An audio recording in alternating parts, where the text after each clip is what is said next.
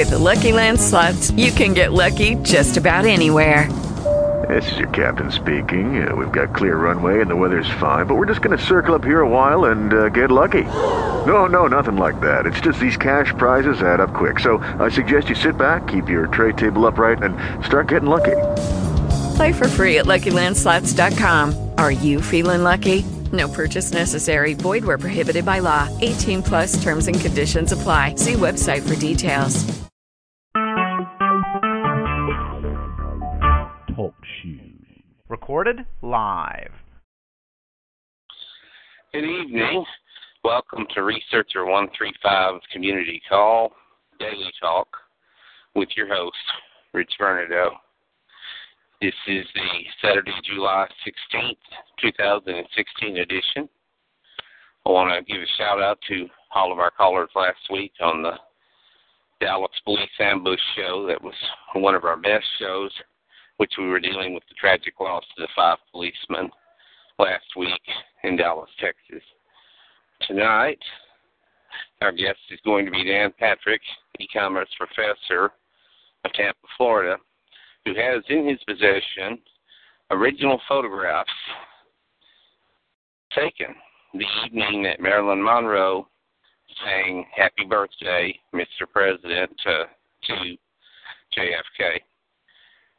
Victor Helou is the original photographer who took those photographs that night. He was present there when this all took place. These original photographs are for sale.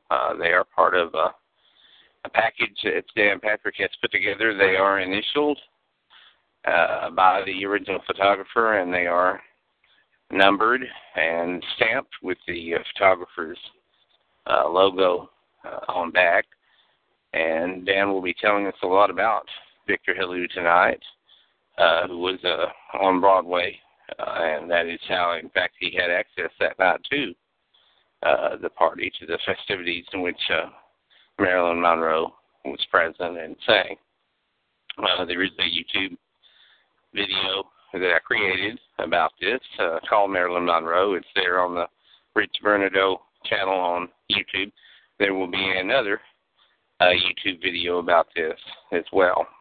Dan will be discussing details concerning these original photographs of Marilyn Monroe this evening, and he will be telling us stories and anecdotes about the photographer who took these stunning original photographs from a very historic moment of JFK's birthday in May of 1962 at Madison Square Garden.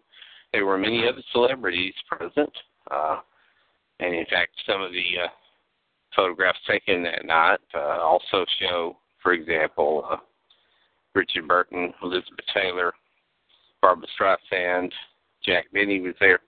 A number of celebrities of great stature and great popularity and high caliber at that time were present that evening. While we're waiting for our guest, Dan Patrick, to arrive, I want to send a shout-out to next week's guest, Courtney Starkey. She is a return guest. She has been on a couple of times before. She is a past life regressionist who operates both in Hawaii from time to time as well as here in the United States, continental United States. And she will be talking to us next week again about past life regression. So we're looking forward to having Courtney Starkey back. The previous shows that she was on here on Daily Talk are archived here in the Researcher 135 Community Call Archive, where any show that's ever been on here you can listen and you can download and you can share.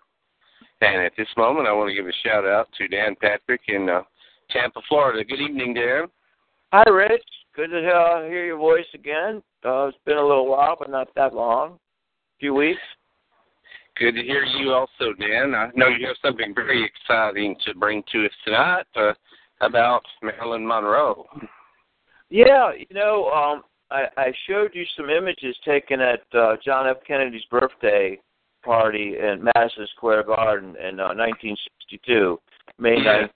Yeah, and what happened is I want to say about 5 years ago, there was a small thrift store that opened up in the area, and I noticed that there was a book about the event and some prints of Marilyn Monroe and a couple of other stars that had been in attendance at Madison Square Garden that night. And I became very interested, and I asked the lady at the thrift store what this was all about, and she said that the photographer that had taken the photographs was a neighbor in the area, and he had put them in there on commission along with the book.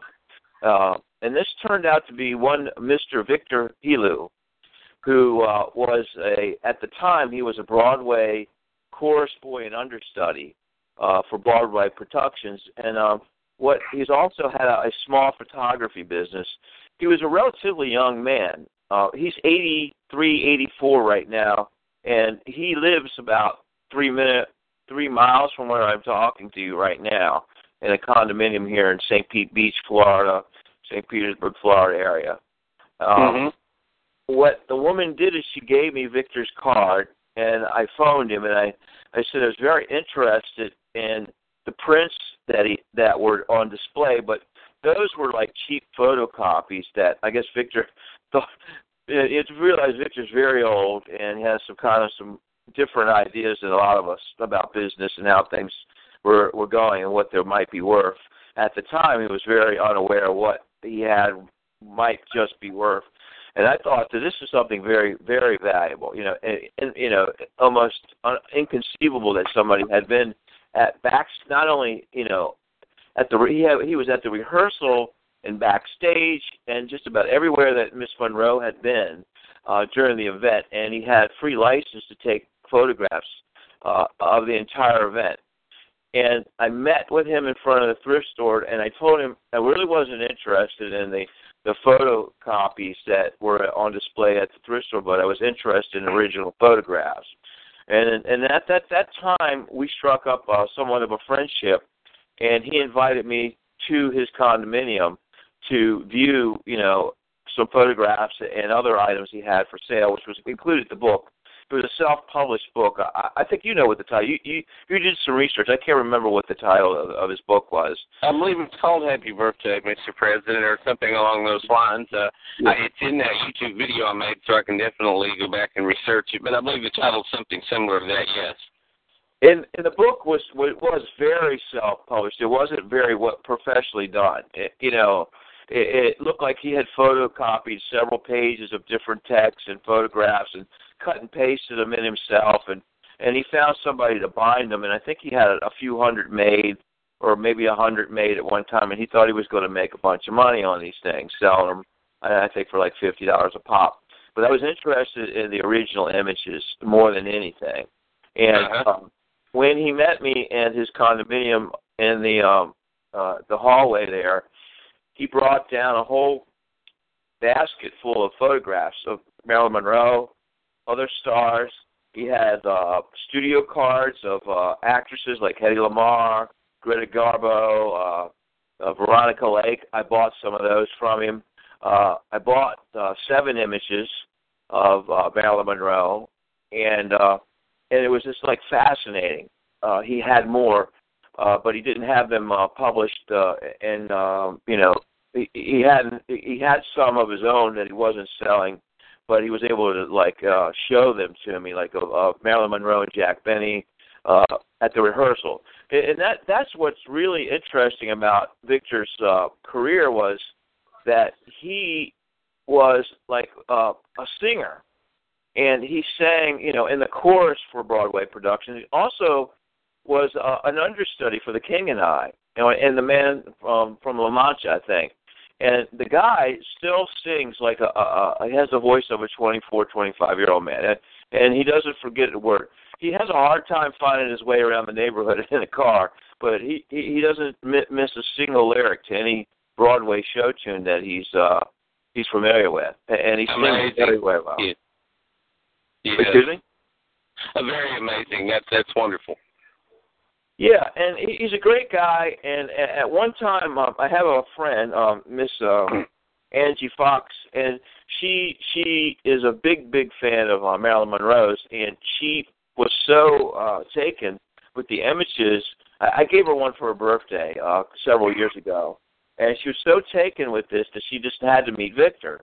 And she met Victor, and she was very impressed with him, and she has some connections in mass media, and she asked a movie producer to meet with him, and we all had lunch, and we discussed Victor's career, and then we actually went back to his condominium and went upstairs to his condo, and from that time era, it looks like he had come across just about everybody that was anybody at the time, like Barbara Streisand, Elizabeth Taylor, and Richard Burton, Eddie Fisher. Of course, these are names that go along with people that were like very famous, like very, very long time ago, like 60, 70 years ago. But they're the equivalent, I guess, of some of the people you see in People magazine these days. On the cover. Right. Uh-huh. They were extremely. They define the era. They define what a star was, and Victor had come across. He either knew these people or had photographed them. He had photographed Barbara Streisand on her 21st birthday. I was just absolutely amazed at his apartment, which was filled with photographs of his career in Broadway. And he was, had an incredible story. He sold me the 7 images. I had him initial and number them, for absolute, clarification that these came from the photographer. These are the last images that are ever going to be published from the negative. His family and his estate lawyer have made him lock them up. As far as he's been very evasive about their plans for them, I guess he's been told to do so by his family's lawyer. I believe that he's got some nephews that are looking to cash in once he's deceased, on the treasure that he's got of photographs and negatives. And he's been told to be quiet. But he sold the images to me before he had that limitation put on him. And I'm very lucky to have gotten them. And he's got a lot of other stuff, and I bought some of those comp cards from the wartime comp cards of Greta Garbo and stuff like that from him. And I really treasure the images. I really, I've got one framed here that I don't intend to sell, but the other ones I'm looking to maybe sell. But the important thing to me in image collecting, and there is such a thing as people that collect rare images. And I was told a long time ago by a man. I actually had some Led Zeppelin images for sale at a gallery down the street here that I had come across, and is to have these things numbered and initialed by the actual photographer, which makes them more marketable. And that's absolutely. Right. And so what's really important about the images is that Victor did take the time to come down and initial and number them, and they are the very last ones that will ever be sold to the public. He's had, attempts to, mass market them before, and they never really had the right marketing ploy, and it sort of failed for him.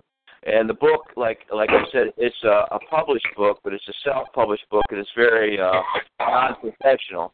And I think I think he has plans to go to a more professional publisher and have a book published about the event with his images in it. Dan, if you were to give us a ballpark estimate as to the approximate value of these images, where would you put that figure? Well, it's kind of a difficult thing because, Marilyn Monroe collectors usually have, a serious Marilyn Monroe collector has to have everything, that they could possibly get their hands on. So in some respects, it would be priceless to them. To the general market, I'd say somewhere between $1,000 and $2,000 an image. The ones that come directly from his darkroom, I'd say, and I think you've seen the square ones, the smaller of the two. Actually were probably developed by him in his own darkroom in 1962. There's another set of 8x10s that look like they were developed later on in the 20th century, and I don't know where and when he had those developed. But having been an image collector myself, I can obviously see what they call the negative smudge in the corners, 4 corners of the smaller images. And if you've ever seen, a very valuable photograph, what image collectors like to see is they like to see the evidence that the negative's been taken out of that special solution they use and put on the paper, and that usually leaves a little bit of a smudge in the corners. Or you can even, if people that, in this day and age are probably not real familiar with, because of digital photography, aren't familiar with the photograph process of development of film. I mean, I know it's kind of a genre that's gone out the door, in the last 20 years. But you probably can remember the old Kodak film, right? With you get a roll of film, and it has those little holes on each side for the camera to loop around, right? And a lot of your more, a lot of image collectors like to even see that. They like to see that the negative, even the outside of the negative, put on the paper. And I learned this from the gentleman that was marketing my Led Zeppelin photographs down the road at his rock and roll museum here in St. Petersburg. Told me, that these are some of the things that make an image more marketable. It's definitely having the photographer sign them and what number them is one thing. Evidence that they came right from the negative is another thing. And these increase the value of the image at any given time. Fantastic, Dan. This is a true treasure. This is a very rare find, and from a very historic night, President Kennedy's birthday, the evening when Marilyn Monroe sang "Happy Birthday, Mr. President." I understand Victor Helu shared some anecdotes, some stories with you. Could you share with our listeners some of the anecdotes that Victor shared with you? Oh, yeah. There's a pretty good story about when she came into rehearsal the first day, Jack Benny, and, unfortunately probably a lot of people don't know who. I'm just barely old enough to remember Jack Benny. Jack Benny mentioned to Miss Monroe that he said, it looks like you've been putting on a little bit of weight. And Marilyn Monroe said, not anywhere but my breast. You want to see? And according to Victor, she started to act like she was going to remove her top. And that really stunned Jack Benny. And he said, no, not here, not right now. And, so to tease him a little bit. He also told me that the gown was absolutely see-through and almost scandalous for us in 1962 to have worn a gown that was absolutely showed her nude flesh through it was absolutely stunning and nearly scandalous. And if you've ever heard a recording on YouTube, it's all over YouTube, of her singing it in that vampy voice, "Happy Birthday, Mr. President." Yes. You can imagine the shock of the public with this see-through gown and this woman singing, in this sexy, alluring voice to the President of the United States. One of the more significant things is that Jackie Onassis Kennedy did not attend the event because at the time JFK and Marilyn were having an affair, and she was so upset by the fact that Marilyn Monroe was going to be singing at the birthday party that she declined to attend. So that was one significant thing that history shows that she did not accompany JFK to that party. Some of the more other famous people that you'll see in the images are Peter Lawford, who was instrumental, and he was married to a Kennedy family. He was an in-law of John Kennedy's, and he was instrumental in introducing Marilyn to the Kennedy brothers, Robert and John. And he's in the images. There's a man named Mr. Blackwell that appears in the images, and he at one time used to do the 10 best and 10 worst dressed women in Hollywood list every year. I don't know if anybody out there is old enough to remember Mr. Blackwell and whether he mattered or not, but yeah, he is definitely appears in a couple of the images that I have, along with Peter Lawford, and I do have one of the day of the rehearsal with Jack Benny. There are other people like I think Jimmy Durante's definitely there, and you can't miss that big nose and hat. and several other stars attended the event. It was like one of the more star-studded galas ever held at Madison Square Garden at the time. And so Victor was privileged to all this, backstage, chicanery and stuff. And, he had a good time with it, obviously. And as the years went by, he began to see the significance of what had happened and what he really had been able to participate in. The irony of this, Dan, is that was President Kennedy's birthday in May of '62, and within just a few months, August of '62, Marilyn would be found dead. And there has been some question from time to time. There's books and documentaries out that call into question whether it was, in fact, an accidental death or a suicide, or if there was some sort of a cover-up. But there's a number of theories. There was, in fact, supposedly a diary which Marilyn kept that came up missing, and there may even be some indication that Peter Lawford was there near Marilyn's place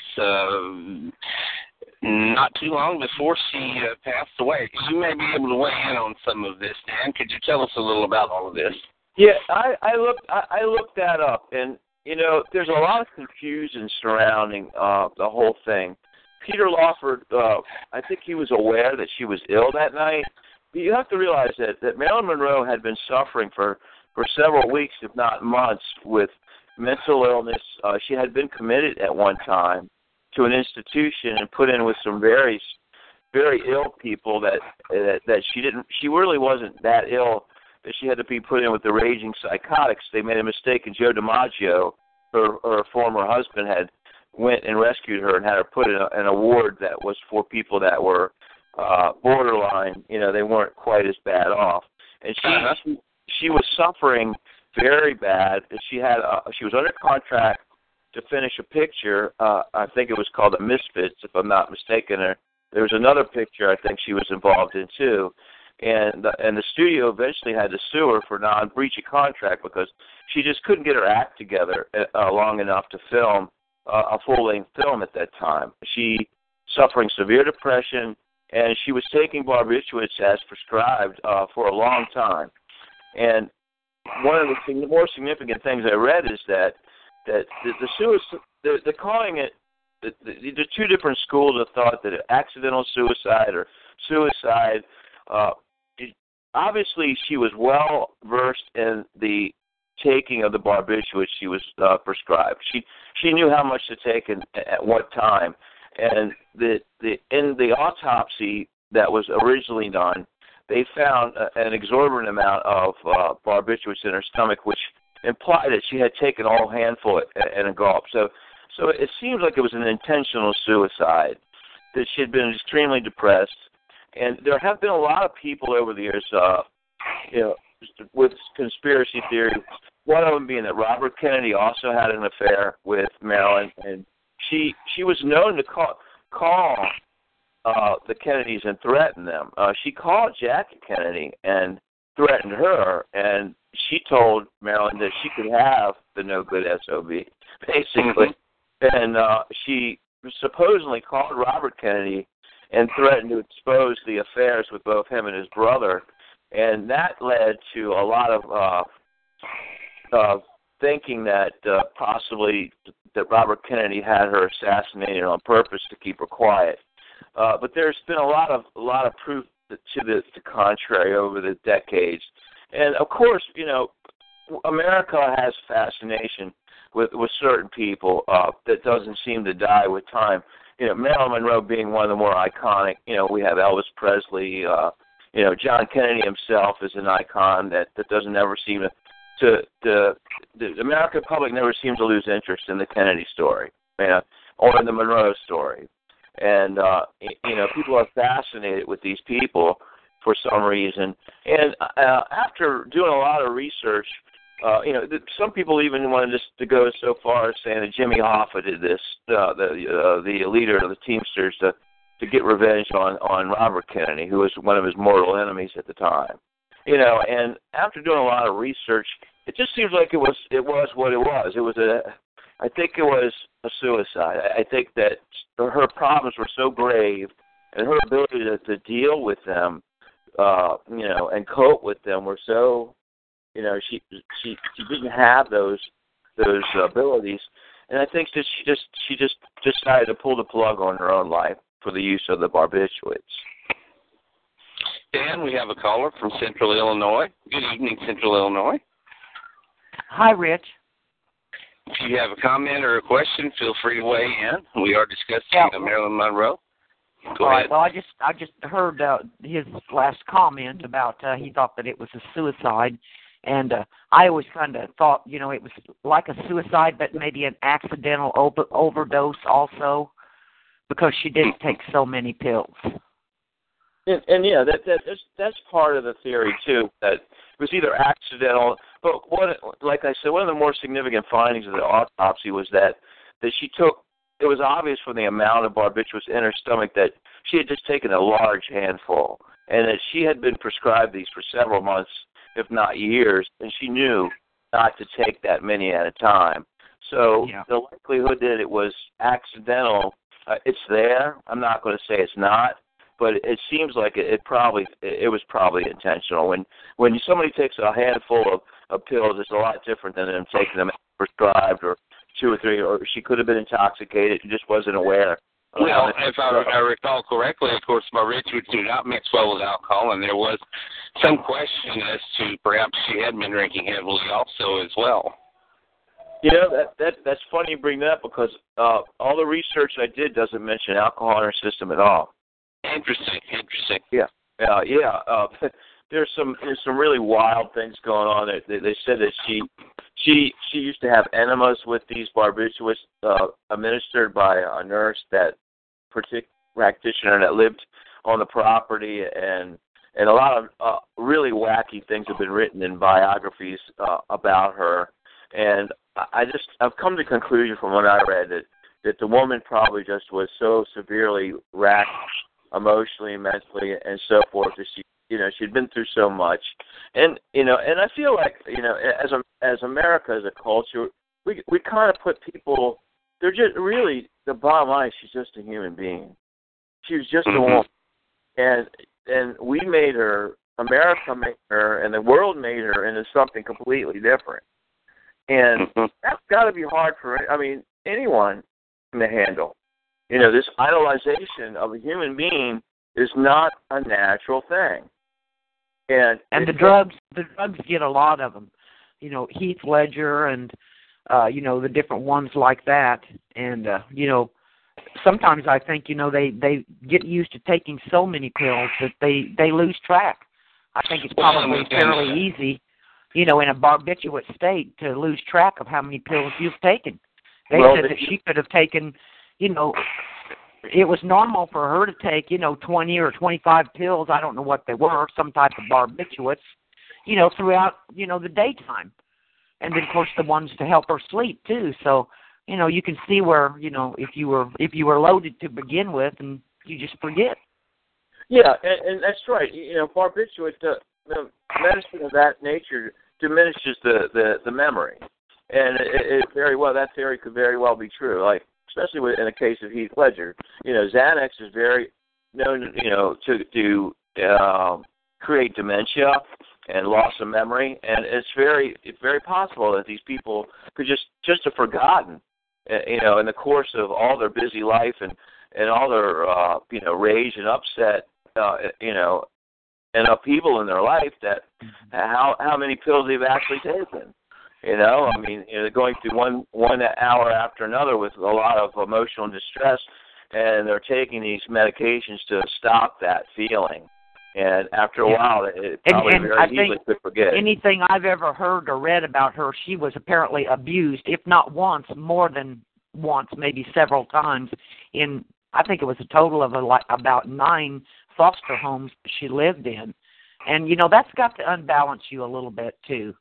Well, yeah, her mother was a party girl, and her mother didn't really felt that Marilyn was, as a little girl, was a hindrance to her lifestyle. And as a result, she was sent to live with a lot of different relatives in foster homes. You're absolutely correct. And it is documented that she was sexually molested at about age starting at about the age of 10, 11, or 12, somewhere around there, by possibly friends of family that were in charge of her at the time. Her mother was in and out of her life her whole life. Her mother didn't participate in her childhood totally. She was known to give her away when and her mother was eventually institutionalized, wasn't she?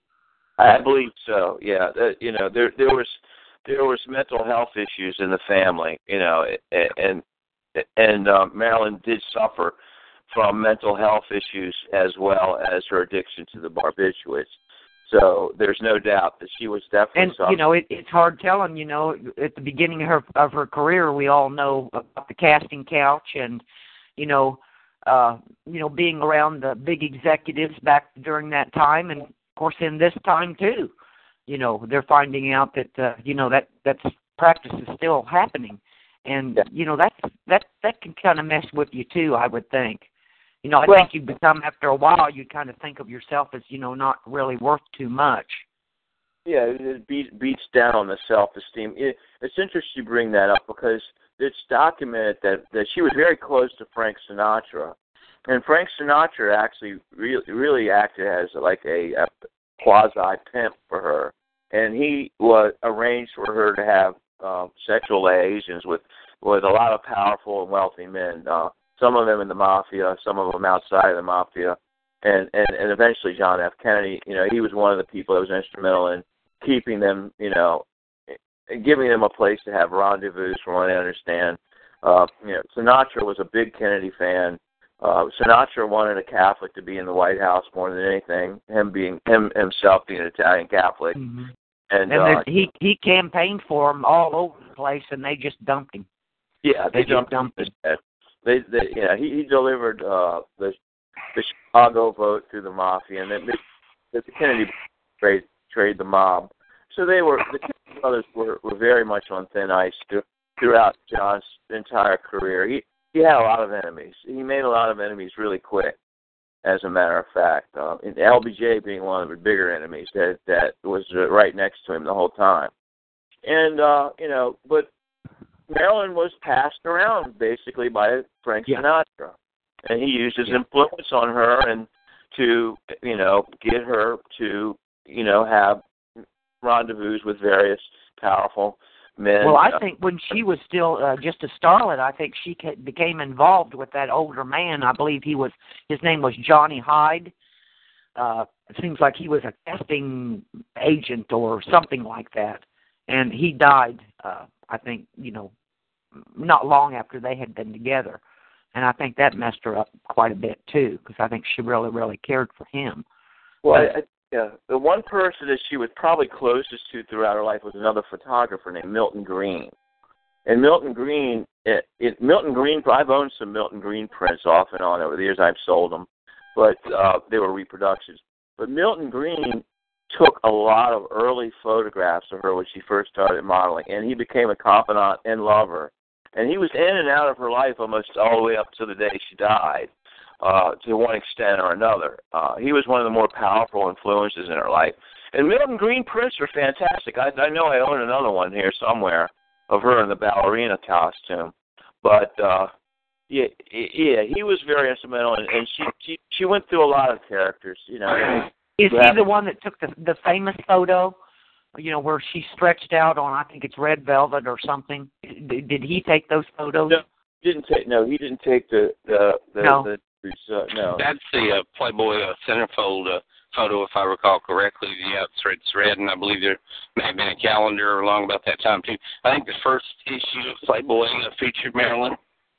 Yeah, that was like in 1954, I believe, or maybe even 53. Yeah, I forgot. There was a famous photographer in Florida named Bunny. Oh God, I can't remember her last name. And it was a woman, and she took a lot of the early news for Playboy, and she had Marilyn's trust. And from what I've read, Marilyn felt very empowered being in the nude and being photographed in the nude. It gave her identity and her what she felt was her power in this world, was her sexual desirability, and she relished that, and she was not shy, She was an exhibitionist. And it got her attention. Right, and that's what she loved. This was something that kept her going. Was her But I bet she was really something on the set, though. Everything I've ever heard, she was very, very difficult to work with. Yeah. Because she was either drunk or stoned or whatever you want to say, and would be 2 to 3 hours late to show up on set, and that would be difficult to deal with. Yeah, she actually, towards the end, she became more and more difficult. She was, like I said, she was under contract to finish a film when she died, and one of the things that's pretty interesting is that Dean Martin was also cast in the film, and when they found out that Marilyn just wasn't capable of completing the filming, they brought in another actress, and Dean Martin said he wouldn't go on with the movie if Marilyn Monroe didn't do it. So they ended up suing him too. So both him and Marilyn Monroe were sued for breach of contract with the final movie that she was supposed to. Was that Something's Gotta Give? Yeah, I believe that's what it was called. That's right. And both of them were cast, and neither one of them finished the film. They did bring a substitute for Miss Monroe, but Dean Martin said he wouldn't do it without her. What was the one that she started? Was her last movie the one she starred with the one that was in Gone with the Wind, Clark Gable? Was that her last movie? Or was that his last movie? It was The Misfits. That's called The Misfits. The Misfits. Yeah, The Misfits. I think that was his last movie. Yeah. I believe so. He died shortly thereafter that. Yeah, that was in 1960. Yeah, she finished that movie. There was one called The 7-Year Itch too, as I recall. Yeah, she finished that movie too. She did. That was the one with the famous, the great blowing her skirt up. Yeah. Yeah, that happened in that movie. Yeah, that's when she was with DiMaggio, and DiMaggio wasn't pleased at all. No, he wasn't. Actually, Joe DiMaggio was very jealous and very possessive of Marilyn Monroe, like many other men. I think she married an author, Matt. What was his name? The writer. Sometimes I. Yeah, I know who you're talking about. Arthur Miller. Yeah. Arthur Miller, and he really hated the publicity and the sex symbol stuff. It wasn't his bag. He didn't like Hollywood. He didn't like the hangers-on. He didn't like the whole scene, and he bailed. He divorced her. And yeah, she did complete the 7-year itch. And Misfits, from what I understand, Clark Gable had a hard time with her. He wasn't happy with her. They fought. Yeah, some people claim she was the cause of his death, but that I think he dropped dead of a heart attack. So, that's hard to prove, I would say. Yeah, from what I understand, that Clark Gable was a very nice man, and he had a very difficult. She was starting to turn very difficult at that point. And you have to realize this is going into her last a few years that she was going to live. She was, I think that was like the Misfits, and then the movie she was contracted to do when she died. So Misfits may have been the last feature-length movie she ever finished up. And did Victor share with you what she was like that night when she sang Happy Birthday to JFK that night in May when he took those pictures? Well, this is what he told me. You have to realize there was a rehearsal the day before, and she came in with a scarf over her head, horn-rimmed glasses in order to hide her identity. But he said that it was very obvious. And I think one of the pictures, if you've seen the pictures I have, Rich, one of the pictures is that day where she's got the scarf over her head and horn-rimmed glasses. Now, yes, I recall that. On a good day, you're not going to notice a woman you're not going to notice Marilyn Monroe walking in New York City, are you?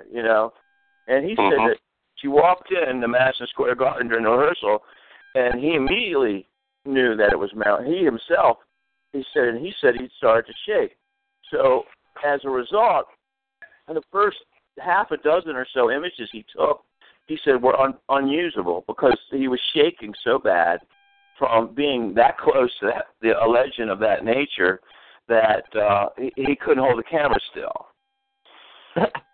So, and I can understand. I could put myself in this place. I used to be a photographer myself, and sometimes some things are so astounding and stunning that when you first start to shoot, you do shake. And so you get used to being in the area that you're around. I used to shoot a lot of things that used to, really excite me. And one of the things I used to have trouble with was holding the camera still for the first couple of minutes. And another thing is loading and unloading the film back in the old days, in the 90s, before digital camera. So I can imagine. And here's Victor. He's like 21 years old. He's fresh out of the Army, and he hasn't been out of the Army that long. He's just started his career as a Broadway, chorus boy. And here he is amongst some of the biggest stars of the 1960s, 1950s. Probably the biggest stars. He was surrounded by the biggest stars in the country, in the world at the time. And here comes Marilyn Monroe. And he's just a kid. This imagine all images when we're 21 years old. One of the more glamorous stars or era comes in. We're in the room, and it's our job to take the picture. I think I would have a little time adjusting that to adjusting that too. And when you're around somebody of that sort of beauty, it takes a little bit of time to get used to. I've had friends that have worked for Playboy and modeled and been in their films and stuff. And one woman down here in Florida is a really good friend of mine. It's from Maryland, and we knew each other up there, and we've become really good friends when I moved down here years ago. And she's a stunning, beautiful woman. And in the beginning of your friendship, for a little while, it's a little hard to get adjusted. And it's also hard to get adjusted to the attention that a woman like that generates. And I do that with my friend Cindy. We used to do the Bike Week, Daytona Bike Week, Miss Bike Week contest. And it's like there is a swarm of males that won't even let you have any space at all. There's something about a woman that's stunning that triggers something, and I guess men's hormones. Until you get used to being around it, people get out of hand. It is basically. I had to throw a few elbows and threw punches around when I took her out on to the contest and out on promotions and stuff. And that's because some people just can't get used to that sort of overwhelming, beautiful, presence. And I can certainly understand that, Miss Monroe must have been, absolutely overwhelming to be in the presence, like 2 or 3 feet away from Marilyn Monroe must have been like absolutely, almost uncontrollable, kind of feeling. And I think Victor had that at the beginning, and then he settled down, and then he saw it as a job, and he did a great job. I think your research said he took 108 pictures that night, if I'm not mistaken. Mm-hmm. So that's quite a lot of pictures, and there was quite a lot of stars involved. So, a couple of the early scans that you sent me had Richard Burton and Liz Taylor in them, and Barbara Streisand. Yeah, these are the kind of people that he either worked with, or he was in Broadway musicals with some of the top talent of the time, and he either worked with them, or because he was he was a trusted photographer, he got to take their picture. Now, you can imagine what cameras used to be like in those days. They used to have the great big round flashes, with the aluminum looking holder for the flash bulb. And, you'd have a brownie with a great big flash bulb, thing on it. And, you're carrying it around. It's not like today where people are just snapping pictures with their little phones or their little digital cameras. Carrying a camera around with a flash was a big thing, And it was probably heavy. It wasn't lightweight with the flash on. And, you're running around and you're taking pictures of all these people. And, he was privileged to a lot of things that a lot of people, in this lifetime will never be privileged to. As a result, they let him do the photography in the Broadway, arena there in New York City. Mm-hmm. So, he's very old now. He wanted to know if Angie Fox was single. He said he's looking for a wife. He said his last wife ran out of him and said he didn't make enough money. So he's kind of funny. He's a very, very entertaining person. He also has a joke book that he sold me. I bought it just to like humor him. No pun intended. I bought a joke book to humor him. But he had a collection of jokes, and he wanted to sell me that book. He's always trying to sell you stuff. I get the impression that the poor guy's always in need of money. He's kind of like he's living in a condominium here in St. Pete Beach. It's nice, but I get the impression that he's living on Social Security and not too much more, and he's a little strapped for money.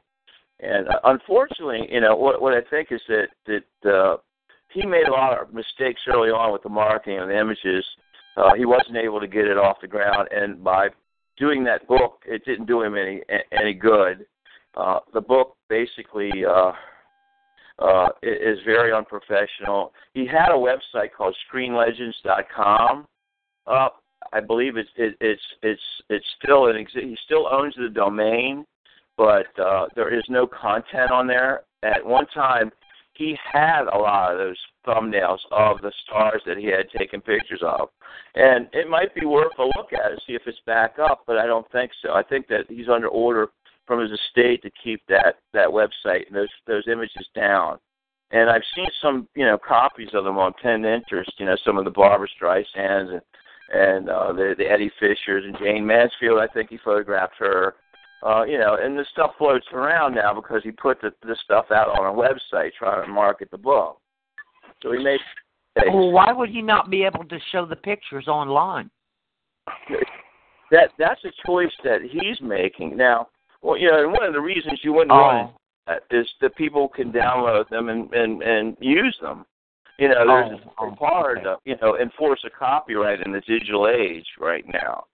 Yeah, and that's true. why it was so important to me to get original pictures from his negatives, initialed and signed with his photograph, his photography business stamp on the back of the photograph. Because I realized that there's probably people that have copied his images over the years that don't have the copyright that I have. Since I bought them directly from Victor, I legally own the copyright to the 7 images I bought. Right? And and I made an agreement with him, and I'll never break it. Is that I'll never copy them. I won't put them on a copier.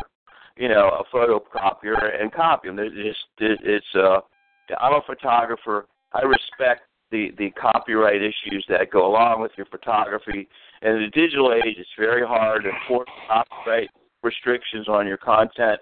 And I was just reading the other day, people in the media are losing over $1 billion a year to piracy. So you very easily see that it wasn't a good idea to put his images up on a website. Thank God he just usually kept it to a thumbnail. He didn't put the full image up. And I believe, and he's been very evasive about the whereabouts because what I was originally interested, I wanted to buy all the negatives. I wanted to buy 108 negatives. I wanted to buy all the negatives. And his story switched several times about where their whereabouts were. And when we had the meeting with the movie producer, the last thing he said is they're in a safe deposit box that is controlled by my nephews now. And I believe his family's estate is going to try to cash in on the work that he did at that event in 1962.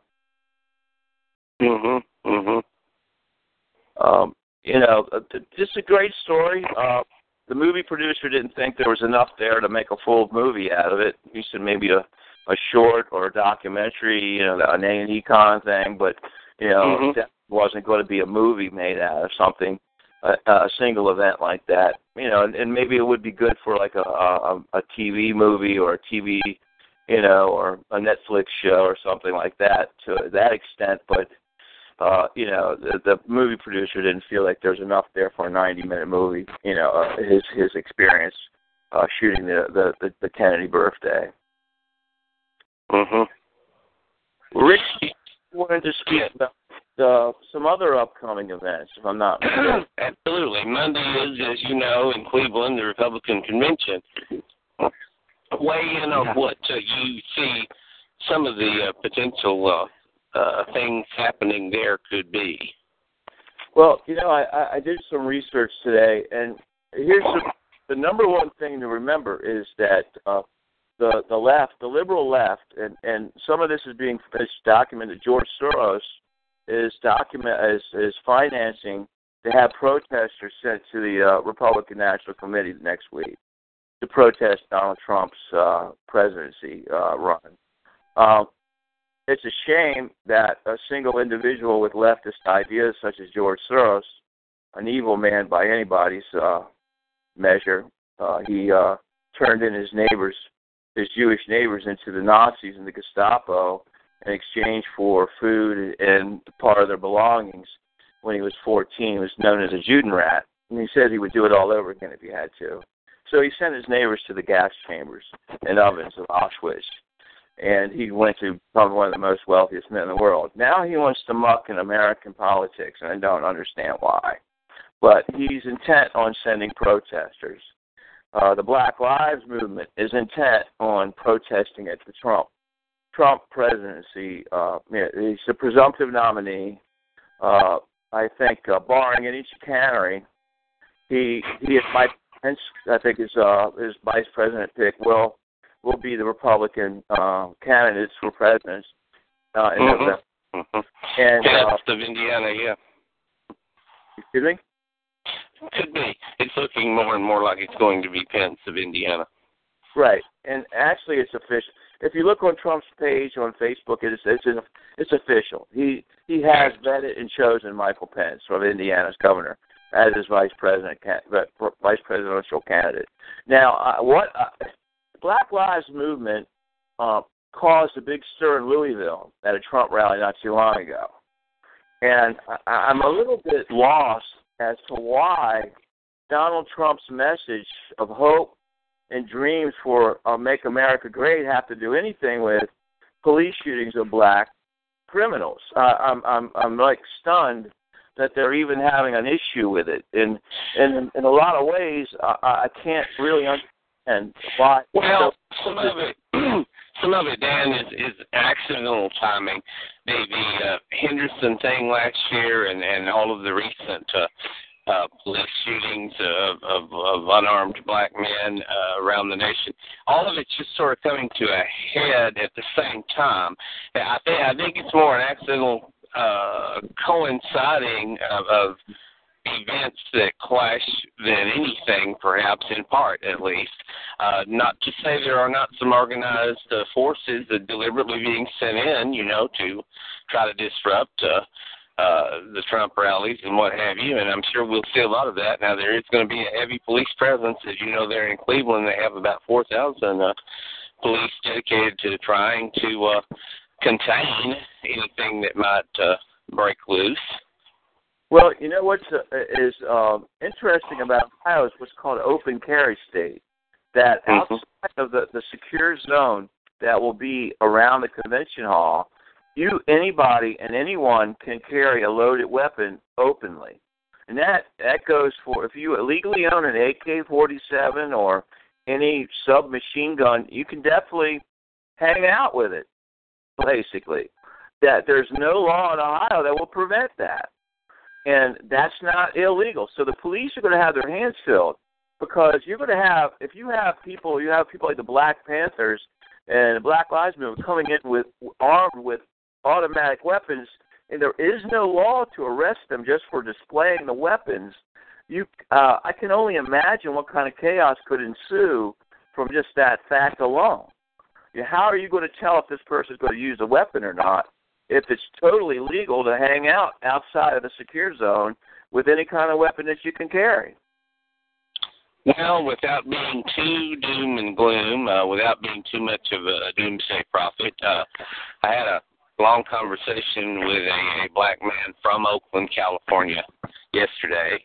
He's been around for quite a while, and he remembers Watts, and he remembers the L.A. riots in '92, and he is on the pulse beat of what's going on nationwide. In fact, he has relatives still out there in the Los Angeles area, as well as in other parts of the country. And quite frankly, his assessment is, after the 5 policemen were shot in Dallas, he said that was a message. He said that's just the first thing that's happening. He said do not be surprised if there is something similar to the L.A. riot of '92, either breaking out in Houston, Atlanta, or one or more of the other major cities sometime this summer.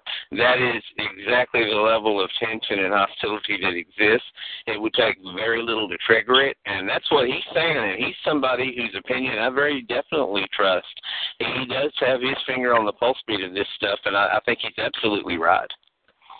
You know, and from what I understand, that the police in Cleveland are going to be very on guard because of the Dallas incident. The police in Cleveland are not going to take much light.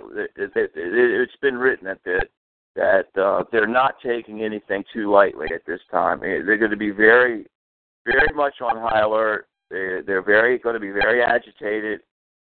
Police officers band as brothers, and they see that this.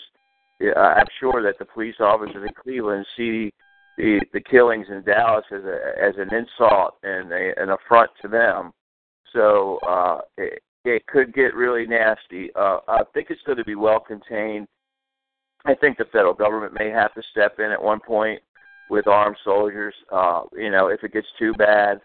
I think it's a shame that after 8 years of having a man of color in the White House, that things aren't any better than they were in 1954 or during the riots in Selma and Mississippi, that black people are no better off in their relationships with the police than they were in the 50s and 60s during the height of segregation.